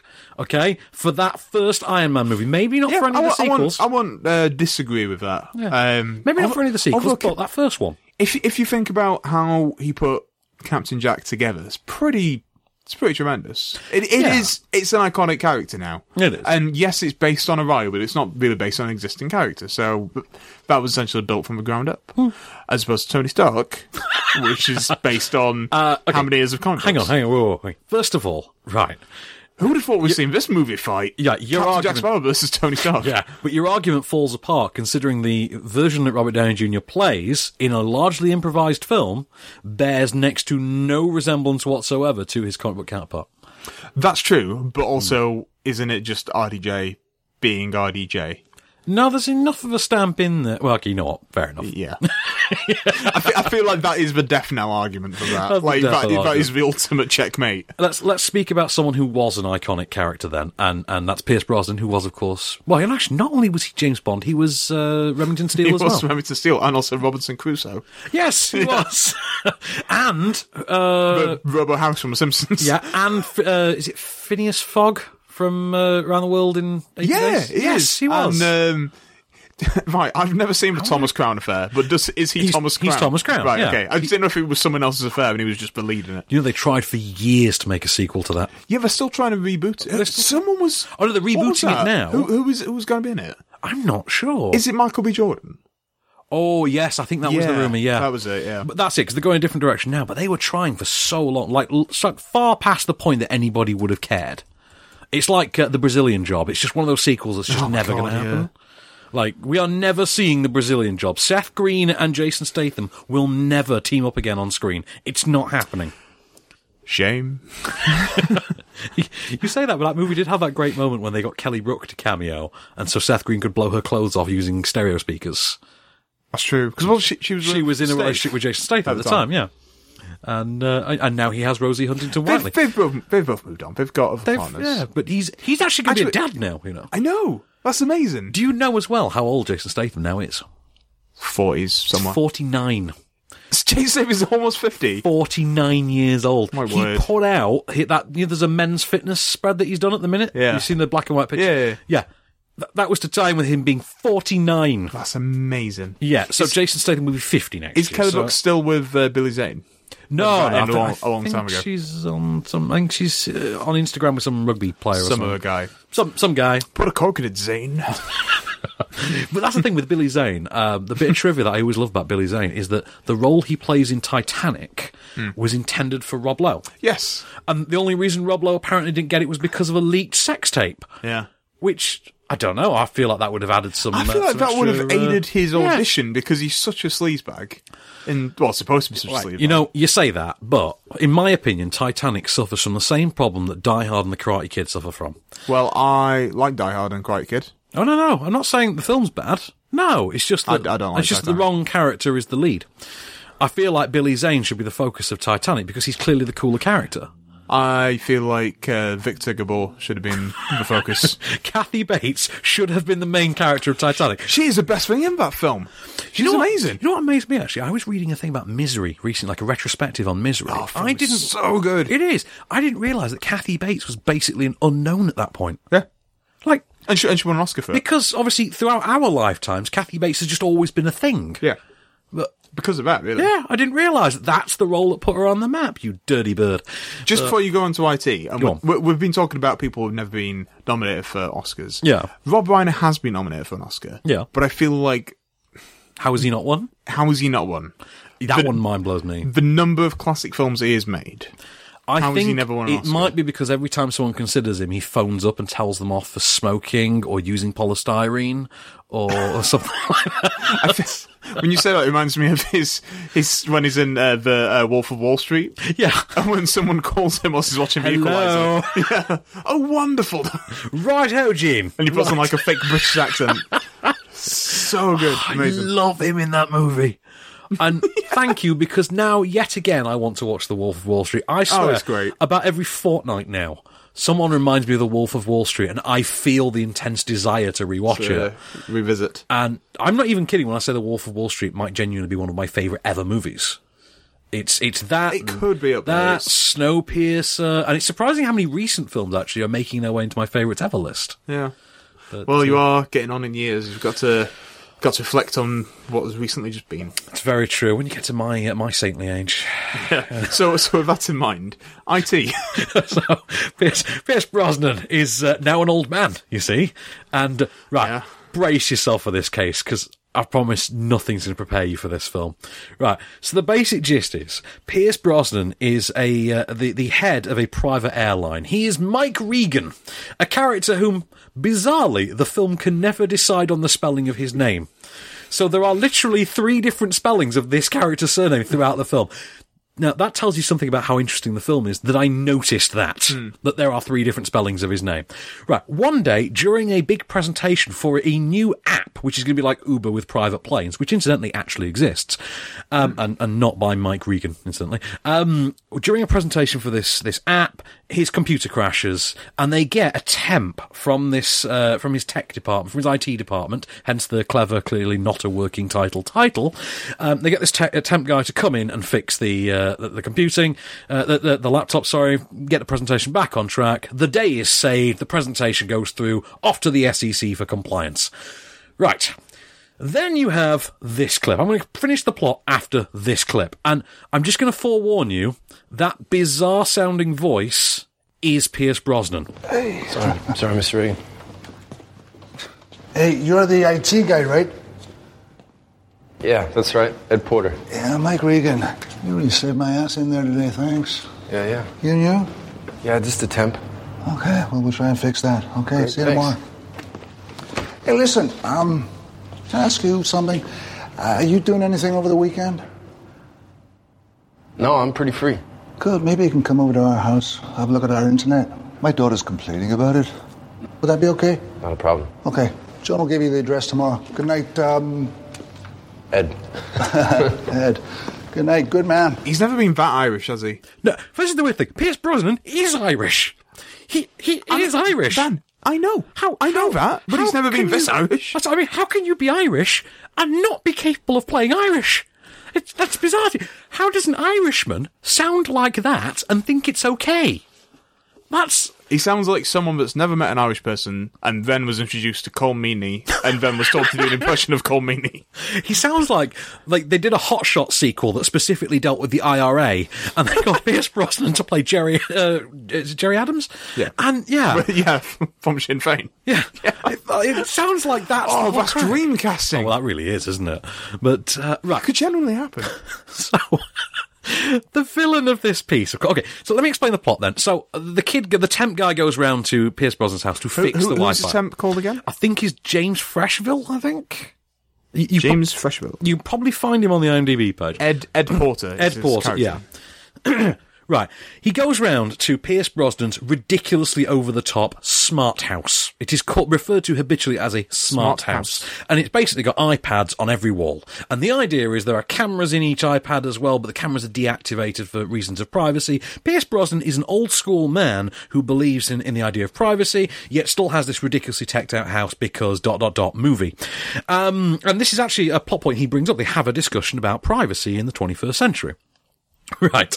So, tech guy goes round, fixes the Wi-Fi, meets Pierce Brosnan's, sexy teenage daughter as well, who happens to be Stephanie Scott from Insidious 3 and Gem and the Holograms.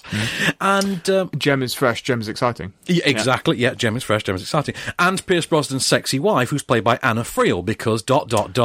attractive woman. I like Anna Friel. Yeah, I mean, this is a movie so gloriously chunder-headed that at one point they manhandle Anna Friel to the point of basically her underwear purely because she's an attractive woman. I mean, this genuinely is that kind of level of screenwriting. The idea is that having met Pierce Brosnan's daughter, James Freshville's character, who is portrayed as the Big Bang Theory's version of Gollum, it becomes instantly besotted with her. Friend requests her through Facebook, strikes up a bit of a friendship that Pierce Brosnan then objects to, and then decides to start electronically tormenting them. And the ways in which he does this are just fantastically ludicrous. We are expected... This movie takes place in a world in which your doctor informs you of bad news by email. So you can imagine the sort of things he pulls. Technology. Yeah. It is absolutely moronic. It is a film that has that antiquated idea that computer hackers exist in old abandoned Victorian apartment buildings, with the vaulted ceilings. They sit around lit entirely by neon green lights, shirtless and in front of a bank of monitors. The explanation we're given for his abilities is that he used to do some contract work for the NSA that he can't talk about. But it's comical. Do you ever see that movie The Boy Next Door with Jennifer Lopez? No. Right. I'm aware of it. It was an awful movie, and the whole crux of it was that, she slept with the boy, the jailbait boy next door, and he turned out to be a nutter. That was the whole thing. But the movie fell apart because it was instantly obvious that he was a nutter even before she slept with him. This movie does exactly the same thing with this guy who just looks and behaves like Gollum, with an emo haircut. If you ever saw the Dead Ringers version of Jamie Cullum years ago, it plays exactly like that. The idea that this is a sane, sentient human being to begin with is implausible. So the idea that he's then a nutter doesn't really come with much shock value. I mean, sorry, this is the entire plot of the film, but there you go. The other thing is, Pierce Brosnan simply cannot be arsed here.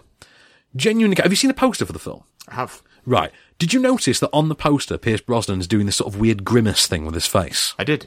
Right. That is the expression he wears throughout the entirety of this film. A film in which he simply adopts that awful accent and mumbles. And you think, you know what, I hope you were getting paid really, really well for this, because you're basically destroying any positive thing I can say about you as an actor anymore after November Man and... he did another awful thriller, didn't he? November Man, the other one, and this. I'm just about ready to give up on Pierce Brosnan. He's gone into... Is that one with... what's her face? He did one with Emma Thompson a couple of years ago called The Love Punch. That was good. I enjoyed that. That was one where Timothy Spall was like a murderous assassin. But he kept hinting about it. It was like, this reminds me of that one mission in Puerto Rico. And that's all I'd say about it. When Timothy Spall absolutely stole a movie from Pierce Brosnan and Emma Thompson, and you were like, what? It was amazing. And then, the one with her from Fifth Element and Resident Evil, name escapes me right now. Oh, is that Survivor? Oh, it's Survivor. That's the one. Yeah, Survivor. Absolutely awful. Yeah. It's late and I'm tired. I've got a headache. I forgot what my name is. Your case, Alan. You're an award-nominated film critic. Just do that. Put it right on a little card and put it in your wallet. Anyway. That's the caption I'm going to walk around with. I think you should. It is genuinely an awful film. It perks up somewhat when Michael Nyquist enters it, but he only comes in for the third act as a sort of white hat computer hacker. But ultimately, it's one of those films that you laugh at the contrivance, you laugh at the very worn tropes, and you laugh at the cliche. And there's a lot of it in there. It's a film that just doesn't seem to take place in the real world. It just reminds you that Pierce Brosnan's well and truly gone off the rails in the time since he left the Bond role. And you come away just thinking, I hated it, but more than anything, I'm just sad. I'm sad that I've seen it. I'm sad that Pierce Brosnan's in it. I'm sad that anybody would think to put their name to it. But also, at the same time, I'm not terribly surprised to see that this comes from the director of A Good Day to Die Hard. So... Oh, that makes sense. Yeah, it all comes together, doesn't it? Did he do the Omen remake as well? He did, yes! And Max Payne, which is a movie for which the title aptly reviews the experience of watching the film. Yeah, I used to love the Max Payne games. I did as well. Yeah, never quite finished the third one. Cheers, Wahlberg. Yeah, thanks for that, Marky Mark. You managed to get... You got Mila Kunis in there, and you still managed to f*** it up. I mean, honest to God, what the hell. But I'd like them to have another go at Max Payne. Yeah, I think they could reboot have that. another shot, yeah. Maxia Payne? Maxine Payne. Payne. We'll get a female reboot. Starring Kristanna Loken and directed by Uwe Boll. But hasn't he retired now? He has or retired. At least semi-retired, or he has. But yeah, I mean, I was warned that it was bad. I just did not know how much. And just did you see it was an actual Cineplex? Actual press show. Despite the fact that it's one of those films that's been sitting around torrent sites for years. But no, I was a good boy. I was in the press show. But I tell you, we were hysterically laughing at this thing. It is so bad. It really is just the dumbest attempt at a 90-minute schlocky direct-to-DVD thriller. And you just sit there and think, like, is it John Moore who directed Good Day to Die Hard? Because I think so, yeah. It's just, you're like, I cannot believe this comes from someone who supposedly direct mainstream blockbusters. It is awful. I mean, it's quite obviously, it's also written by someone who clearly doesn't know how computers work, but, you know. Yeah, one of those films. So any more news to round off? I mean, there's a few bits, but let's talk about it next week. The trailer for Geostorm has just dropped. Oh, was it just dropped? Because they were teasing this yesterday. I watched the 19-second preview trailer with my wife and with one of my friends. Yeah. And they were like, why do you want to watch that? And I said, listen to this premise on IMDb, and I read them out the premise. The same one we've read before. We've read it on the show. We've read it on the show before, yeah. Where it's a man is sent into space to stop climate change. weather control satellites. Yeah, to stop climate change changing satellites, and also his brother's trying to stop an assassination attempt on the president's life. Yeah, that's amazing. That in itself, of course you want to see that. Yeah. Take my money. That sounds ridiculous. Starring Gerard Butler as a satellite engineer. But here's the thing. Yeah. Like, Gerard Butler's not in that preview trailer. That's a shame. And I said to my friend, I've just told you that premise. Who do you think the star is? And he just went, Gerard Butler? I was like, yes. Because who else? Because it's such a stupid idea. Who could pull it off? Gerard Butler. Gerard Butler. Why not? And I'm looking forward to watching that trailer. We're going to watch it when we finish this. We're going to watch that. He did say Gerard Butler than Nick Cage. And I feel like if Gerard Butler said no, that's who you go to. I feel like that's a movie. If you were going to do the direct-to-DVD version, you'd hire John Cusack. Yeah. But I feel like John Cusack would do the direct-to-DVD version. The mid-range, the low-budget version would be Thomas Jane. And then the big-budget version is Gerard Butler. I feel like that's the spectrum we're working on here. How is he still allowed to make films? I don't know. I mean, I support it. Because it just... It gives me joy. I don't know. I mean, after London and Olympus, I'm willing after they both fell. I'm going to give Gerard Butler enough rope, I think, to hang himself with on this one. I do think he is a gormless but kind of enjoyable action star. I mean, he is the lowest rent one around. I mean, he's only marginally better than Scott Adkins in terms of his profile. Well, yeah, and a lot of people don't know who Scott Adkins is. Really? Yeah, definitely. Oh, okay. I think if you say to like the average moviegoer. A friend of mine actually looked into hiring Scott Adkins for a film he's making, and was told by his agent that he could have Scott Adkins for a film for $20,000. That's pretty good. That's not bad, is it? And let's pull our money together. Well, you want to just hire Scott Adkins to just sit around and have tea with you? Just for the day, yeah. What was it like on Doctor Strange, that one scene? Yeah, you just hire him and he just follows you around for the day. It can be my stunt double. I will hire Scott Adkins for 20 grand if he will sit in the passenger seat of my car for an entire day and allow me to do a shot-for-shot remake of Training Day. Oh, I'd be up for that. Yeah, I'd be up for that. Yeah, I thought you were going to say Locke. So it's just... He films it. Yeah, he films me remaking Locke. So you're Tom Hardy, and he is... Who's you need the concrete? Stephen McKnight? The concrete. My name is Ivan Locke. I wanted some concrete. You do the boy, yeah? The child is not my boy. He's not my son. Listen to me, yeah? Listen to me. Anyway, we could be Tom Hardy, Thick Welsh any day. Should we plug a different actor instead? Yeah. Your moment of Cage. Oh, hi. I'm Nicolas Cage, and this is a song for you. My favorite things. Blue jeans, see a red-haired girl. Sweet peanut butter, slow burning candle. Cup of tea and a good book. And dance of the reindeer, and also Pachinko. Yeah, Pachinko. Pachinko was so